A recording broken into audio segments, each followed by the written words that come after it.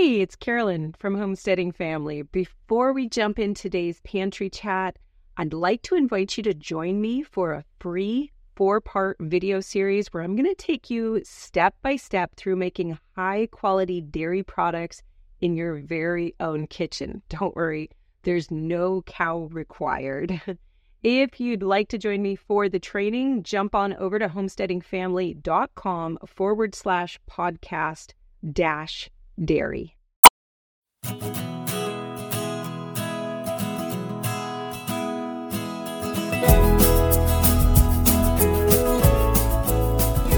Hey you guys, this is Josh and Carolyn with Homesteading Family, and welcome to this episode of the Pantry Chat Food for Thought. Today we are going to be talking about simple and practical composting for your backyard or homestead. Wow, love it.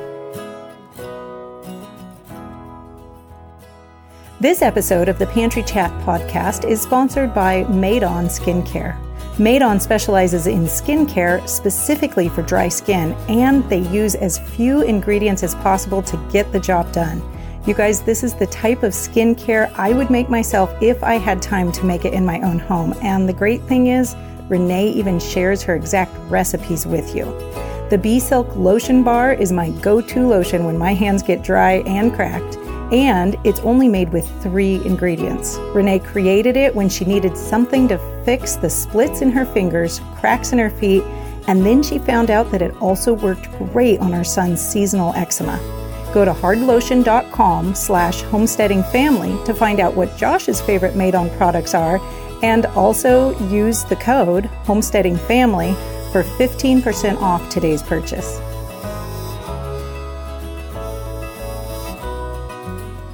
All right, so today we're going to dive into composting, a subject I really like and that I want to see you guys doing more. It seems like a mystery to a lot of people because it's a little bit of chemistry and a little bit of biology and a little bit of art, really. And a whole lot of people's opinions, isn't it? Everybody has an opinion on how to do compost. And so it can get confusing really quickly. It can, and it's really it's complicated in one way, but it's not that complicated, and it can be quite doable. So we're going to work through that today.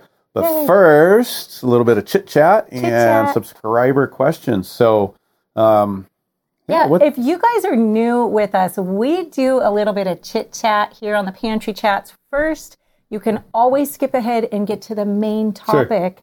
If you don't want to hear the chit-chat. But we like the chit-chat, and you guys have told us that you guys love the chit-chat, so here we are. Let's chit-chat. Very cool. Right on. So what's up? What's going on with you right now? It's late June. Okay. So you know what happens around here at the beginning of June is everything. Go time. It is officially spring. It takes us that long to get past the hard freezes and then the frosts. And this was kind of a challenging spring. We kept having hard freezes even when we should have been well out of the hard freeze range. And no water for us. Usually we've got a lot more moisture, so it's cold and dry. Very, very dry up here. So I think this is going to be a challenging garden year. But I worked on getting our new terrace gardens planted out. And it's really exciting. If you guys haven't seen the new terrace beds, keep an eye on social media feeds like the Facebook and everything where we should have photos coming out there, because it is an entirely new section of our garden right against the cottage garden, and it's just holding so much food. Which is right off the kitchen. So we were able to bring down, because our main crop garden's up behind the house. It's a little far away. It's great for crops that are, you're harvesting, periodically, but not that often later in the season. But for like everyday crops, we want to get to things, whether that's, everyday salad, tomatoes, cucumbers, lettuces, some of our cooking greens. Yeah. Those terraces enabled us to get that all right close to the kitchen. Zucchini. Zucchinis, of course, too. And so those are right outside the kitchen now. Yeah. And so exciting. It's always fun to see a whole new area come into cultivation. And more space, right? Just more ground, which we always need. Yes. We'll be expanding for a while. And there's I was thinking about it the other day. You know the trick to keeping a marriage healthy when you have 2 gardeners? Having 2 gardens, right? This is kind of fun because this is a little bit more in my zone of gardening. And so I have like 20 different varieties of tomatoes in there. She's an experimenter, which is great because we learn new things. But I'm the one that wants to make sure the pantry gets filled. Not that you don't, but very practical. That focused on the practicality and getting every ounce of productivity out of the effort. Which is very important, so it's a good combination. It is. It is perfect. It's a good mix. So what about you? What have you been up to? I have a few more things to add in a moment. Main Crop Gardens in and going. And we used the pigs this year to turn up a new area to get our corn and squash into. And so that's new area number 2. Yep, we right are off Main Crop. expanding this year. Yeah, and pigs did a great job with that. We've now got them on the compost pile, on the main compost pile, which it takes us 25, 30 cubic yards we're up to producing. And we put the pigs in there for a couple months to just let them get in there and stir things up a little bit and help out. Yeah. Good. And there's just a whole bunch of stuff. The sheep are in. Yeah. And planting up an area for finishing the pigs on. This is a new thing I'm trying off of the barnyard where I'm going to plant turnips and bush beans. Oh, good. And about a 1/4 acre of that. So when the pigs are done in the compost pile, they're going to hopefully go over to that later in the summer, early fall, to finish on for a while. So that's a bit of an experiment. Hopefully it's not too dry because we don't have a lot of water over there. But excited about that. Oh, good. Yeah. That's a lot of good stuff. Lots of fun stuff. Okay, something else is going on in our world. Yep. And those of you guys who are listening in a podcast, you can't see this, but this is a wheel of cheese. And it is the first one of the season because Tilly, the milk cow, had her calf. About a month ago now. Yeah. And now we have milk. Yeah, we do. So we are getting into our cheese production. I'm so excited to actually have our new cheese cave. We got serious this year and got a large wine cooler for all the cheeses because we are really going to optimize our cheese making. And, one of the things I'm so excited about is the dairy class that I'm filming right now because I'm going to show you guys how to do this and how to do it in your busy, busy life. Like, we're going to make this actually work for your schedule. I'm so excited. You guys have been asking me for years now for a dairy class, and it's coming. Yay. It's going to be here on September 1st is the open date for this class, only for those of you special guys who follow us and are in the know. So you got to make sure you are on our email list so that you get the notifications for this because it's going to be a really exciting opening. It's going to be the best price it will ever come out at when it first opens on September 1st, and then that price will go away forever. And that is only for email subscribers. You won't hear about that, though, without being on the email list. And what's really cool, though, with that launch of that class is there's a really super secret bonus to that class as well. That's not the class. It's something else that's a very early offer. So there's some cool things happening. It is a secret. It is a secret, yep. You're clued in. Okay, great. Well, should we get to a subscriber question let's check it out here. Okay. So Jesse Dutton on how to pressure can beef stew. Okay. All right. Help. I only buy ball or cur jars, but every time I can, pressure or water bath, some of my jars break. What am I doing wrong? Okay, that is a common mistake that people have. It comes from generally one of two things, both having to do with the temperature fluctuations with jars. So if you're canning, you have to remember you're using a glass jar, and glass does not change temperature very well. So if you take something that's kind of cool and you put it into a cold jar, and then you set that into rapidly boiling water, you are almost guaranteed to break your jar. This is usually what happens is that people bring their canner up to too high of a temperature before they put their jars in. So even your warm jars, which they should be warm to the touch when you put the food in, and your food should be warm that's going in. Even if you're raw packing, you're putting that raw stuff in, and then you should be pouring a boiling liquid over it. The only time that that's not true is in the case of raw packing meat, where you're not adding liquid.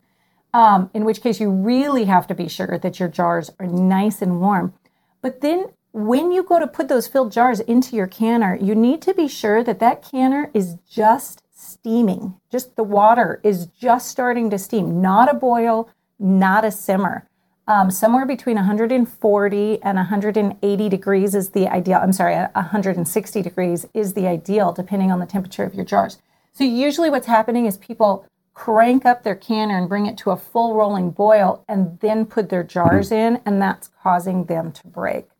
That is really the main problem that most people are having. Occasionally, you can have defects in jars, but if you're getting it every time you're canning, it's almost guaranteed to be a temperature thing with the temperatures that you're working with. Very cool. Yeah, glass doesn't have a lot of flexibility. Yeah, and if you have hot on the inside and hot on the outside and the jar's cold, it's adjusting at two different rates, which is guaranteed to crack it. Yeah. Doesn't do that well. All right. Cool. So we're ready to dive right into compost? Sure, yeah. This is exciting. Yes, it is. All right. So starting out compost at home, what is the first thing that you're going to do? First thing you're going to do starting out composting at home, well, you need a place to compost and you need materials. You need something to compost, right? Yeah. And this is a really challenging part for a lot of people, especially if they're composting in their backyard. Maybe they're suburban. Maybe they're not out on a farm. They don't have a lot of materials. It can be really challenging. So what kind of materials are you trying to find? Well, you've got your what we call your greens and your browns, which is your carbon-based materials that are high in carbon. And you have your greens, which are your nitrogen-based materials, to keep it simple. And it's those two working together along with oxygen and water that get things cooking, get things warmed up, and get the biological process going. So you need to accumulate both of those. Okay. So you need you need to accumulate browns and you need to accumulate greens. Right. Okay. Can we get really practical on that? Like what is browns? I mean, I know you just gave us a definition, but... So browns are your carbon materials, and wood shavings is one of the core ones that people use. You can use sawdust. Let's see, cardboard, shredded cardboard, paper can be great. I mean, most of us have tons of paper. I'm thinking we should get a shredder to add into ours, even though we have a lot of wood shavings available to us. Straw is another good one, as long as it is not sprayed. That's the difficulty today, is finding straw. And then if you're in a more urban environment, that might be challenging. Okay. Leaves falling off the tree, not live leaves from a tree that's been cut down. That's going to fall in the green category because it died alive, and so it still has a lot of that nitrogen in it. But if you live in an area where there's a lot of leaves, that's an excellent source of carbon type materials. Great. For your browns. And for your greens, that's your nitrogen based materials. And grass clippings is a great one. Any kind of plant material that has been cut alive, that didn't die and then cut. If it died and then you cut it, that goes over the browns. If you cut it alive, like if you're trimming trees and shredding them, chipping them, that can all go into your greens materials. All your food, your kitchen waste, and then, of course, your manures, all your manures, which is one of the most common ones for most of us. Some people don't want to use manure. That's okay. I prefer it. I think that's a better biologically, diverse type of compost, but you can use just plant-based materials as well if you want. But your manure. So those are your core ones that you're going to find. You can get into coffee grounds and blood meal and different things. But those are the materials that you're really going to use. Now, I know that you talk about there's a lot of scientific information out there. And this is one of those places I think a lot of people get really confused, is when we're talking about how much of the browns we use in relationship to the greens. So when you're sourcing your material, can you give a really simplified version of like how much brown you need versus how much green, or what are you looking for in terms of quantity? Sure. Let me at least fill them in on what they're going to see when they read, just to clarify, because you're gonna if you read any literature, you're generally looking for a 30-to-1 ratio. That's 30 parts carbon or browns to 1 part nitrogen.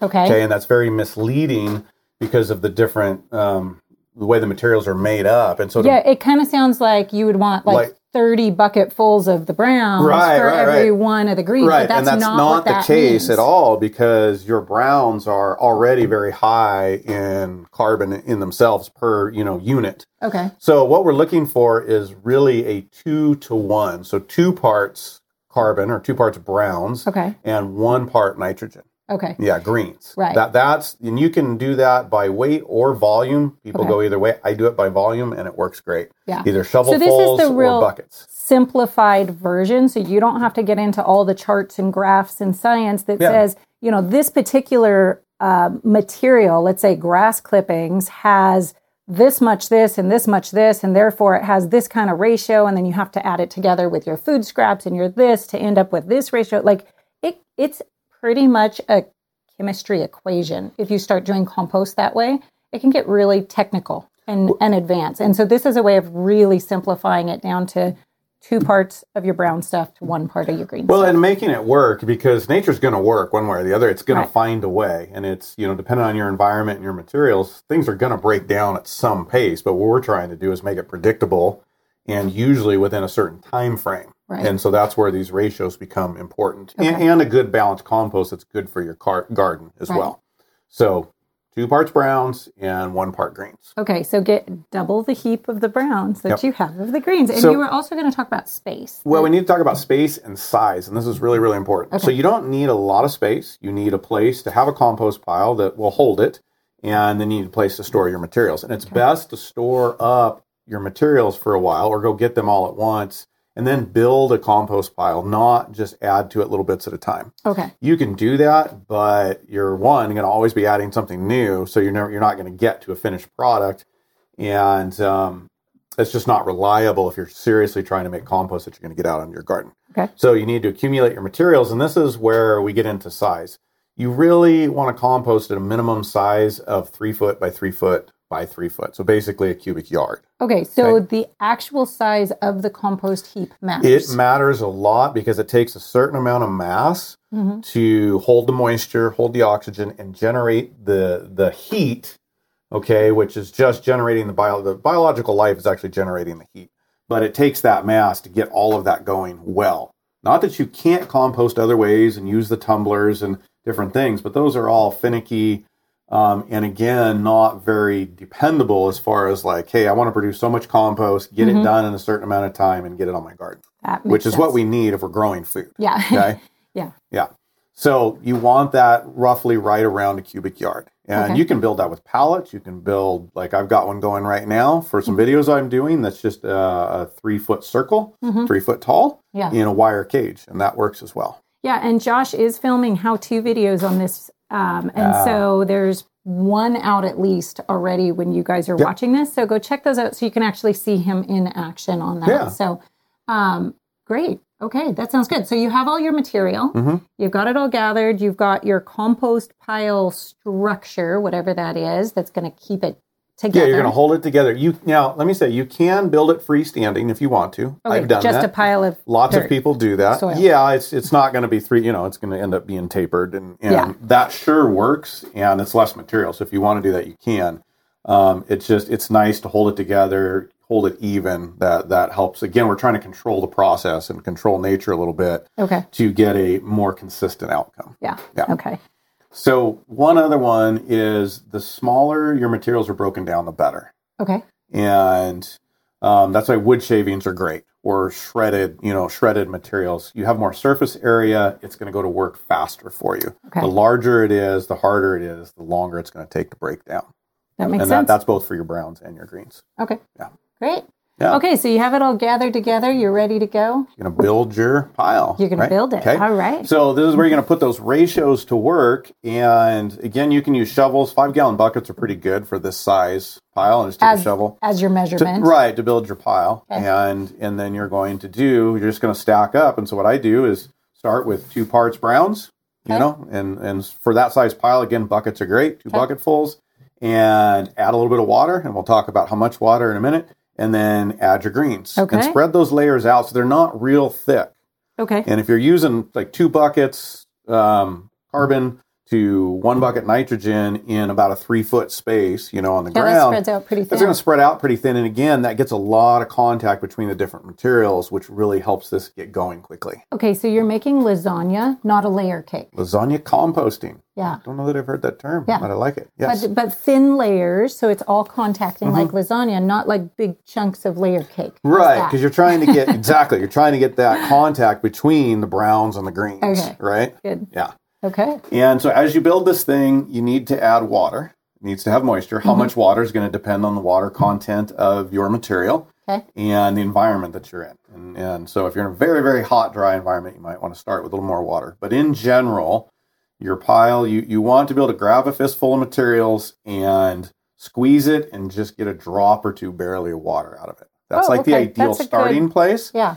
Now, when you're layering it, people will talk about this a lot, about this type of measurement, but when you're first building it, it's kind of hard to gauge. You're doing your layers. You're just not going to reach in there every so often. So what you do is you add water as you're layering to the point where it just doesn't quite start to run off, or just a little bit runs off, okay? And as soon as you see that, you want to stop. Okay. And so I just water as I go, as I build the layers. That takes a little more time. So on each layer, like you do your 2 buckets brown, your 1 bucket green, and then you water. I take a little nozzle on the shower head, and I water that, and I just let it soak in pretty good. If I'm starting to get any runoff, if it's starting to run a little bit, that's plenty. Okay, that's a great way to start it, and then you can check it when you go to make your first turn, and you do that test, and then you'll know when you're turning it the first time, like, hey, this is good, or hey, I need to add a little more water. Okay. On that turn. Yeah. So this is a pretty low technology way of making compost, but I think there is one piece of equipment that you've said you just have to do this really well. Besides a shovel and a bucket, to do it well, you need a thermometer. And it's helpful to have a compost thermometer that's at least 18 inches long. Do we have a link to one we can put in a description or show notes for people? Because we can get one. This is kind of a new... I had never heard of a compost thermometer until you were making compost. So this would be good to actually have a link for you guys. It's just like a giant meat thermometer, but it and like some of the meat thermometers are going to tell you the ideal temperatures for poultry or beef or whatever.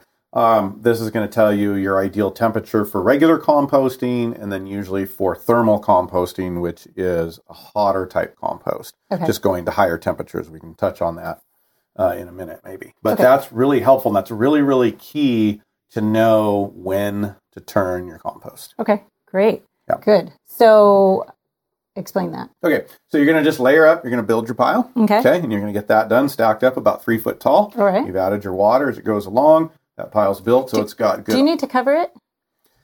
It depends on your environment. Okay. It needs oxygen. So you don't want to just wrap it in something, because it needs oxygen. We are trying to create, I'm going to get a little scientific, an aerobic composting system, not an anaerobic, which would be water rich, where an aerobic is oxygen rich. So if you need to protect it from rains and everything, or excessive heat, if you're really hot and you're going to dry out too much, or you want to shade it, then yes, that type of covering overhead's great. Okay. But you don't want to just cover your pile with a tarp and weigh it all down. Okay. So if you live in a really rainy area, just like you were talking about, you don't want too much water in there. Right. So you want to protect it. You may want to cover it from that. But if you just live in a place where it's just going to help you keep the right moisture with the rain, then you can just leave it open to the top. Yep. Okay, absolutely. Great. So you're going to build your pile up. Yep. Get that all finished, and you need to put that compost thermometer in there so that it gets to the center. And 18 inches for a compost pile that size is great. An 18-inch thermometer. See, he wasn't joking when he said it was giant. It they make them 3 to 4 foot long. Like, I need a longer one because of how much we're doing now. I can't get all the way into the center of the pile, so I need to go find a 3 or 4 foot one. It's like this big long thermometer. But this is what makes this easy and takes the guesswork out of it. Okay. Because once you've got it there and it starts breaking down, okay, well, what do I do now? How do you know what's going on? Because the outside doesn't change a lot. So that thermometer is your, inside view to what's happening in there. And as that temperature increases, you know that all the little buggies, all the bacteria and fungi and all those little critters are going to work and doing their job, breaking everything down and mixing it up. Okay. And so you want to get the temperature up. And the thermometers will have an ideal range, which is usually somewhere between 100 and 140. So 120 is kind of the sweet spot for regular composting. And this is a whole nother dialogue that's out there of kind of regular composting versus thermal composting. And they're both great and they both have their purpose. But 120, right in that range, is where you're aiming for. Okay. And where you're looking to hold that temperature. Okay. So if you've done everything well, it's going to get up to that temperature in anywhere from 2 to 4 days. Okay. That's pretty fast. Oh, yeah. It gets to work. Yeah. Okay. Yeah. This is not a slow compost pile. This is actually going to Well, and this is just what we're doing is we're shaping nature up to work for us here a little bit so that this is predictable. Right. You can take all those materials, throw them in a pile and leave them and they're going to break down. Yeah. It's just who knows how long. It's going to depend on your environment, what's going on. Here, by the right ratios, the right oxygen and water content, yes, you can guarantee that if you've put that together, decently, it is going to heat up for you. And that's how you know what's going on. Okay, so if you're doing your part as fast as you can, because I know there's places where you see a marker, it gets up to temperature, right? And then you have to take a step. You have to take the next step of turning it. So just theoretically, if you were to be on the ball and doing this, how fast could you make a compost? So if you want to do a thermal compost, if you're talking fast, we're talking thermal compost, which is taking it up to temperatures up between 140 and 160. Okay. Guys, really, really good guys, I've never done this, can get it done in 18 days. Wow. Can get high quality compost done in 18 days. That's a lot of compost in 18 days. That's 18 half days. A month. Yeah. That's not very long. But that is giving it a lot of attention. Yeah. And so the thermometer is what can help you make this work for you so you can do whatever you want to do. Okay. So this is choose your own adventure. So that's let's get this done quick. And there are some supposed benefits, to thermal composting, high temperature composting, which is it kills weed seeds and it breaks down inorganic materials like pesticides and herbicides. All right. So what you've been telling us about here is regular composting, not thermal composting, or is it the same thing? It's the same thing, and here's where we're going to diverge is how we handle this by reading the thermometer and the action that we take. And this is, it might seem a little complex, but it's just giving you the freedom to manage this the way you want to, for the most part, and making it doable for you so that the compost pile doesn't run your life. Okay, so it sounds like you have two options here at this point. Exactly. Okay, so option number one is? It's going to take about 4 days to get up to temperature, somewhere in there. Once you get up to that 120 degrees, you can do one of two things. You can turn it right then and there, okay? And do your first turn and mix everything up and build a new pile. Okay? That's going to start working you towards that thermal composting where it's going to help continue to increase the temperatures and really get this thing going. Okay. From there, you've got to turn it every 2 days if you want to maintain that hot temperature. Okay, so this is the intensive So this is the option. intense. I want to get this done quick. And, I need compost now. And most people, that's too much. That's hard. That's hard to do. Our lives are busy. And so if you're really dedicated and you can do that, great. Right. But what's reality for most of us is we can look at that thermometer and go, okay, this is up to 120, 130, wherever it's getting to. This is great. You can go ahead and turn it and then watch it again, or you can let it sit and just watch the thermometer. Okay. What you're looking for is you want to hold that temperature. As soon as you see that start to drop, now you want to turn it. Okay, so in option number one, intensive option, which is the thermogenic, is that what you said? I'm mixing it up with dairy culture. Thermophilic is the dairy. Now you're going to get me. Now, so the hot version, we'll say that because now I've messed him up thoroughly. So in that way, you're getting it hotter.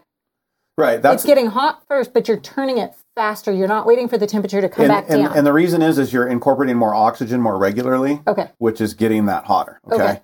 And so that's the get it done fast and the thermal compost method. Okay. Most of us need to be able to fit this into our schedule sometime. And this is where if you just watch the temperature and keep your temperature up in that ideal range, which is generally around 120, you can turn it every 4 days, every 3 days, every week. The one I'm working on now, I went 2 weeks at one point and it kept the temperature fine. I just got busy. Okay. I would have liked to have turned it sooner, but I didn't ruin anything because I checked the temperature and it was holding fine. Okay. So I'm going to ask the obvious question here, which is what happens if you totally forget it and it completely drops out of temperature range? So if you let it go down, what happens is that because it doesn't get turned, that bacteria starts to slow down and die off. Okay. So essentially you've got to restart. You still have to turn it. But you're going to have to add probably some moisture and probably some nitrogen back in and return it so you can recharge it again. Yeah. Okay. Yeah, I mean, you have to turn it no matter what you're doing. But if you do lose it and the temperature starts to go down, it's not, I mean, it would probably take months to die. Okay. So, you're not... It's like the sourdough starter. Again, it's pretty resilient. You can make that pile and it's going to mostly compost if you set it to the side and don't turn it. It's not going to be very oxygen rich. It's going to go slow. It's not what you're looking for. All right. So the easy part of this is, again, temperature gauge is your guide, right? And you're just trying to maintain that temperature. You want to go faster, turn it. I try to turn mine every week when I do a pile like that. And if I want it to go faster, I just increase turning up to every 2 days. If I'm busy, and I don't get to it, as long as I'm checking on it, going, okay, this is doing good, and I go 10 days or whatever, that's okay. Just maintain your temperature, and as soon as you see it start to drop, then you got to turn it.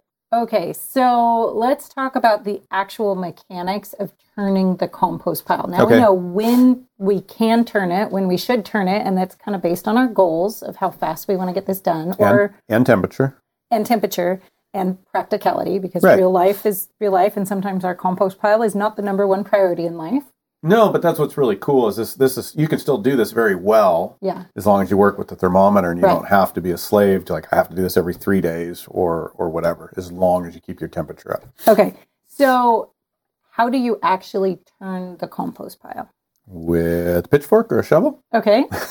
So, like, do you need to be able to move it to a new location to do that, or are you somehow stirring it up? It's easier, yes. I mean, no, it's kind of hard to just stir up. So you really want to have 2 spots, right? So you can take this spot and just turn it over into here. So whether that's 2 bins with pallets, whether like I take the wire cage off, I just literally unwrap it. I've got it tied together with baling twine. I show you this in the video, in the how-to video, and put it back together over here and then fill it. Okay.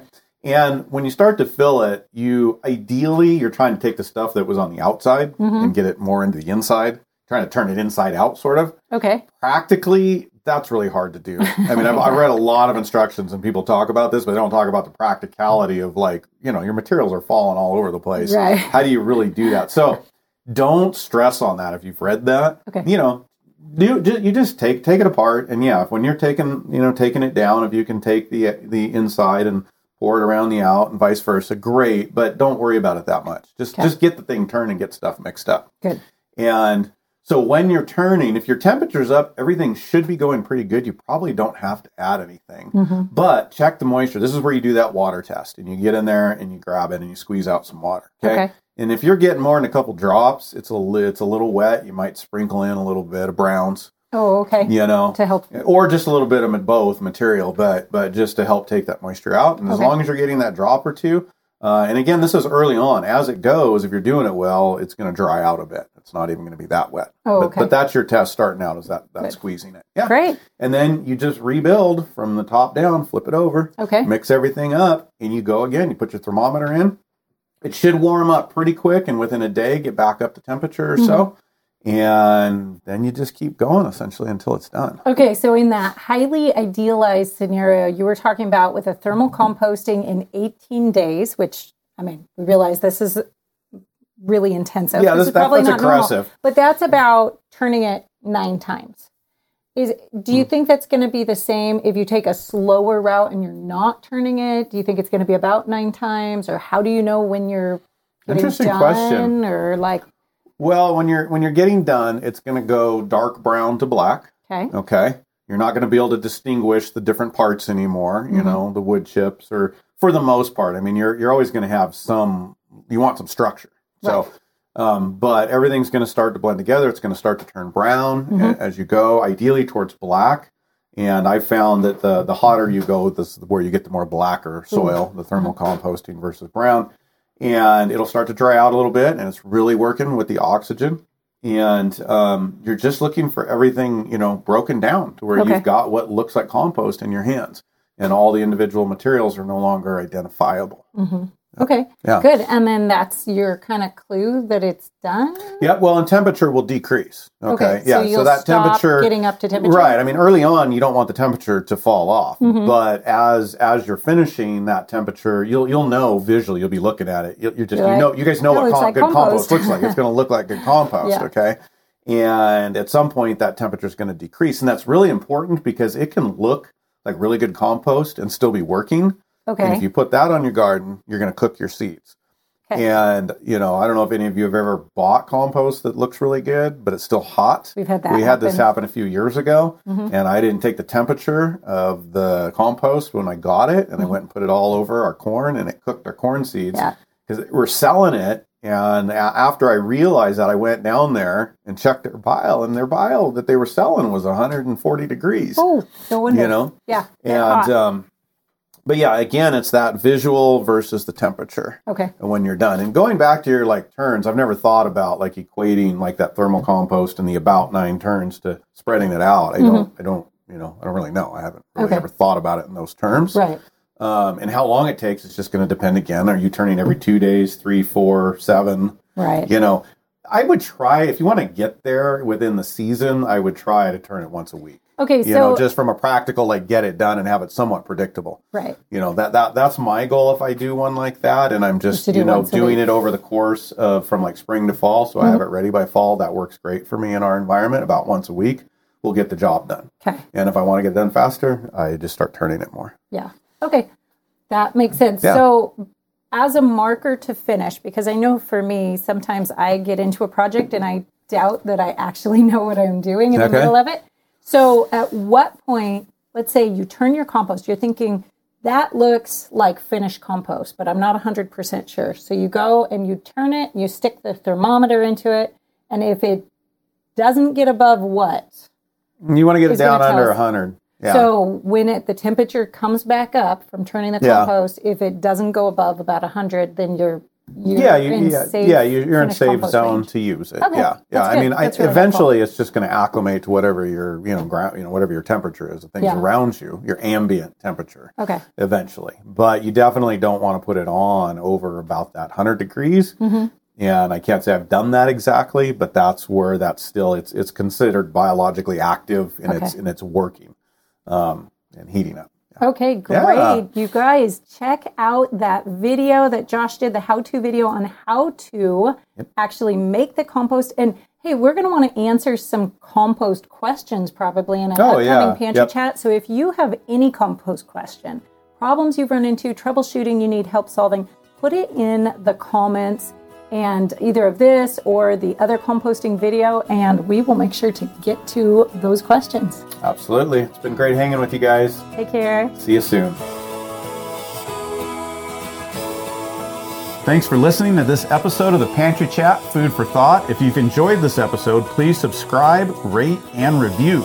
To view the show notes and any other resources mentioned on this episode, you can learn more at homesteadingfamily.com/podcast. We'll see you soon. Goodbye.